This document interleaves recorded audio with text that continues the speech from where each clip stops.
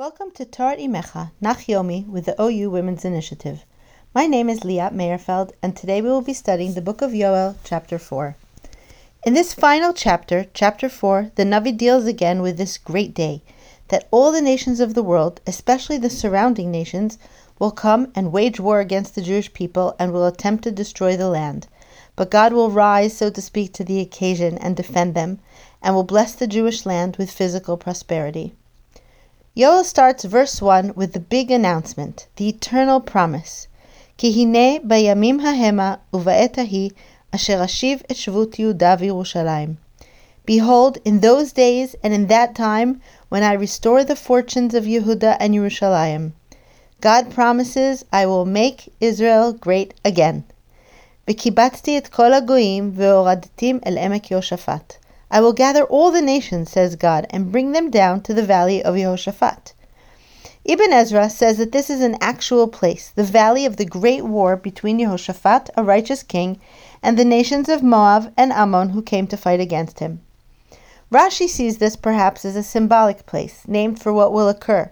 Emek, from the root of Amok, deep, and Yehoshaphat, meaning God will judge. So this is a place where we find depth of judgment, getting down into the details and judging the nations. V'nishpateti imam sham alami v'nachalati Israel. And I will bring forth judgment there because of my nation and my inheritance Israel. The Malbim develops this idea and says this valley is the ultimate place of judgment for Esav and Ishmael. It is the valley where God's judgment is meted out in the war to end all wars, the war of Gog and Magog. The Malbim continues and questions, why are the nations punished if it was Bnei Israel's destiny? It was meant to happen, decreed by God. The same question is asked about the Egyptians being punished for enslaving the Jewish people. God had already told Abraham years before that his children would be enslaved. The classic overarching answer is an understanding of God's absolute perfection in giving each person and each nation across the generations exactly what they need and what they deserve. Exact justice for the Jewish people and exacting justice for the nations. God's hashgacha, providence, is perfect to a level that we can't even comprehend. An answer often discussed at many people's Pesach Seders is that although the Jewish people needed to be enslaved, it was the Egyptians who chose to do so, and to such a horrific degree, and for that they are punished. Perhaps that is why the nations are told that they will be punished here as well. The Malbim sees the answer in the words of verse 2, and he says that the nations are punished for two specific reasons. Asher pizru bagoim ve'et artzi chilku. First reason, Asher pizru bagoim, because they have scattered them amongst the nations. They continuously force the Jewish people to move from one country to the other, never giving them refuge or respite. Second reason, et artzi chilku. They have divided my land. They took the people, enslaved them, and took all their belongings, and went further to plunder the country and divided it amongst themselves, as if it was theirs, forgetting that it is Artzi, my land, says God. And in verse 3, Yoel summarizes, Elami yidu goral. They cast lots over my people, as if it was all random and not their purposeful doing. It was all worthless in their eyes, as they sold young boys and girls for prostitution and to get drunk. Again, we see that drinking wine symbolizes a lack of awareness and not channeling everything for its true purpose. Verse 6, you have sold all the people with no respect for them or for me. Uvnei Yehuda uvnei Yerushalayim mechartem livnei hayevanim leman harchikam ma'al gvulam. You have purposely tried to distance my people from their borders, from the place that they call home, from their essence. In verse 7, Yoel starts to describe things turning around. The Jewish people will start to return to their homeland, and it is their oppressors that will now have to deal with the consequences. It's a time of ultimate justice. We reach verse 10 where we read familiar words. Yoel says, beat your plowshares into swords, and your pruning hooks into spears. Kitu itechem lecharavot, umazmarotechem leremachim. In Yeshayahu chapter 2, we heard a dreamlike prophecy, very similar. Thus spoke Yeshayahu the son of Amoz, and they shall beat their swords into plowshares, and their spears into pruning hooks. V'chitetu chavotam leitim, v'chaninotehem lemazmerot. In Yeshayahu, the weapons became farming tools, and here Yoel describes farming tools being turned into weapons. Yoel and Yeshayahu, two images, two prophets, two periods, two melodies. Are they contradictory? Perhaps they're complementary. They are seemingly talking to each other. Yeshayahu is one of the most well-known prophets in the history of Israelite prophecy. Yoel less so, and Yoel is also more puzzling from a historical point of view.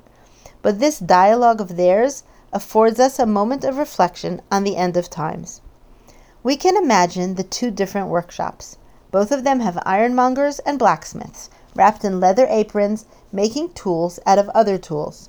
One group is taking swords and making work implements, joyously, I would hope. The other working more quietly, with serious faces and furrowed brows. They are taking the tools for harvesting and making them weapons of destruction. Which do you prefer? It should be clear which picture is a better one, no? Between war and peace, isn't peace preferable?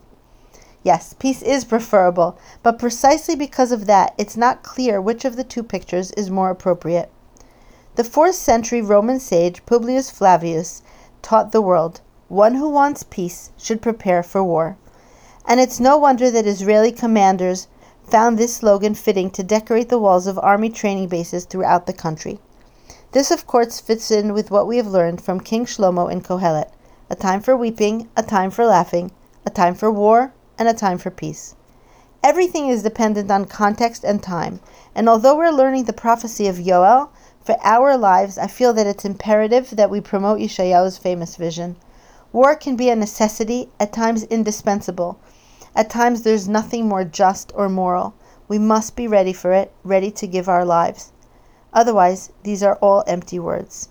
But there's no glory on the fields of slaughter. War is never an end in itself. It is evil even if the results are good. According to the Radak, Yoel came first, chronologically, as he lived in the times of Yehoram, and Yeshayahu lived later during the rule of Chizkiyahu.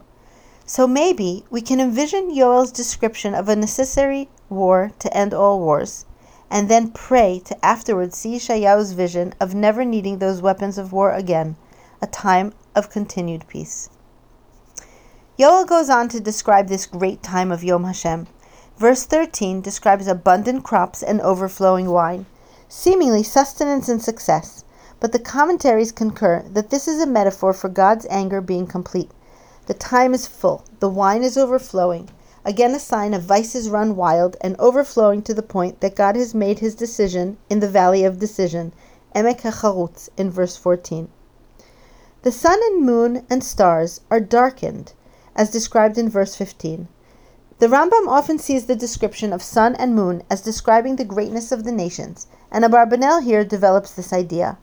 He explains that astrological predictions can show the rise and fall of celestial powers to teach us of the success and failings of the nations.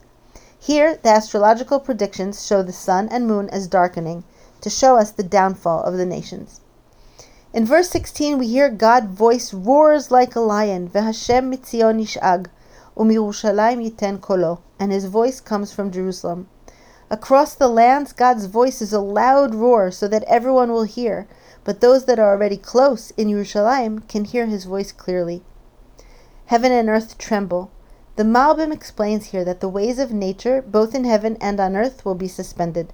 No longer will nature run its course, because the Jewish people are protected beyond nature, lemala min hateva. V'Hashem machaseh le'amo u'ma'oz livnei Yisrael. God will be a shelter to his people, a refuge to the children of Israel. This seeming repetition actually shows many forms of endearment. Firstly, the name of God used here is the name symbolizing God's virtue of justice, to tell us that even justice is willing to protect the Jewish people. Even if we are not deserving, we are, after all, Amo, his beloved nation. God gives us a shelter to teach us that we will be protected, no evil will befall us again. The root of the word ma'oz is oz, a refuge. Hashem oz la'amo yiten. In Tehillim we pray for strength. May God give his people strength. Machaseh is protection, and ma'oz is a step above that. Ma'oz is strength. We won't just be safe, but we will prevail with strength. And the name Yisrael is used, because Yaakov has fought with man and with God. This battle is our essence, to constantly be strengthening ourselves to be great. And again the Navi says the idea that we will know God, a deep knowledge of a personal God. Verse 17, V'yedatem ki ani Hashem Elokechem shochen behar kodshi, ve'aya Yerushalayim kodesh ve'zar lo ya'avor ba. You will know that I am the holy God who resides in the holy mountain of Zion, and Yerushalayim will become sanctified and no longer belong to strangers. Strangers will not have the run of it any longer, not as conquerors, but also implying that strangers will not even walk through Yerushalayim, because the holiness of the city will be kept with all the relevant laws of purity. It will literally be a holy, sanctified place, a spiritual Garden of Eden. V'haya bayom hahu yitfu ha'arim asis. The hills will drip with nectar. V'agvaot telechna chalav. And the mountains, the hills, will flow with milk. V'chol afikei Yehuda yilchu mayim, u'mayan mibet Hashem yitzeh, v'yishka et nachal hashitim. The ponds and reservoirs of Yehuda will be overflowing with water, a Garden of Eden. The rest of the nations that came to destroy the Jewish people will suffer horrible consequences, but you will be saved and flourish. The Navi concludes with the famous verse 20, Yehuda leolam teshev.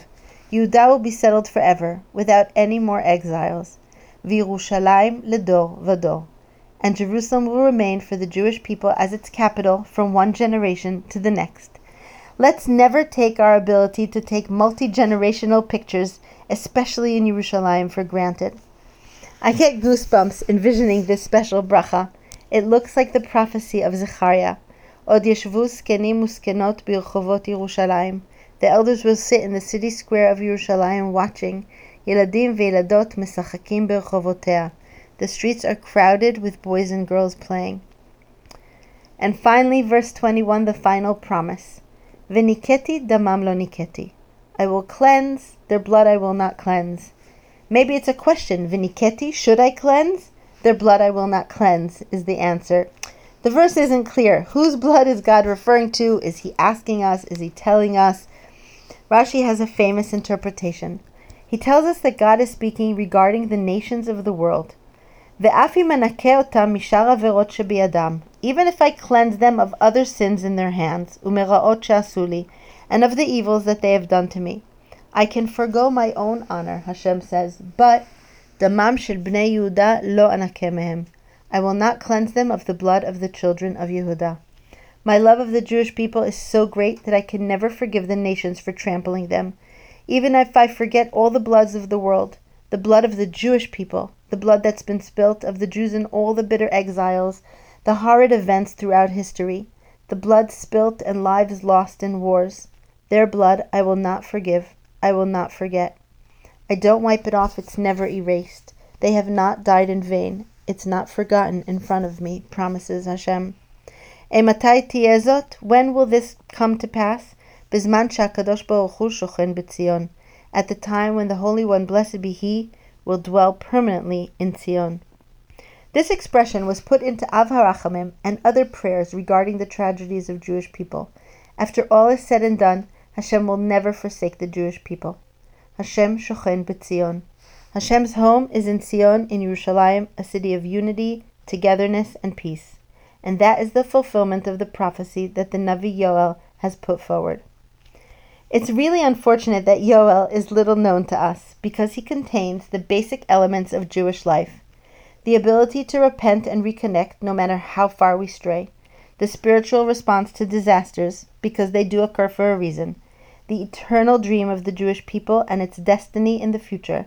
And the restoration of our people as a united, loving front together with our loving God in the land of Israel, in Yerushalayim. Thank you for studying together. Le'ilui Nishmat, Riva Schwab, Rivka Bat Alexander Sender.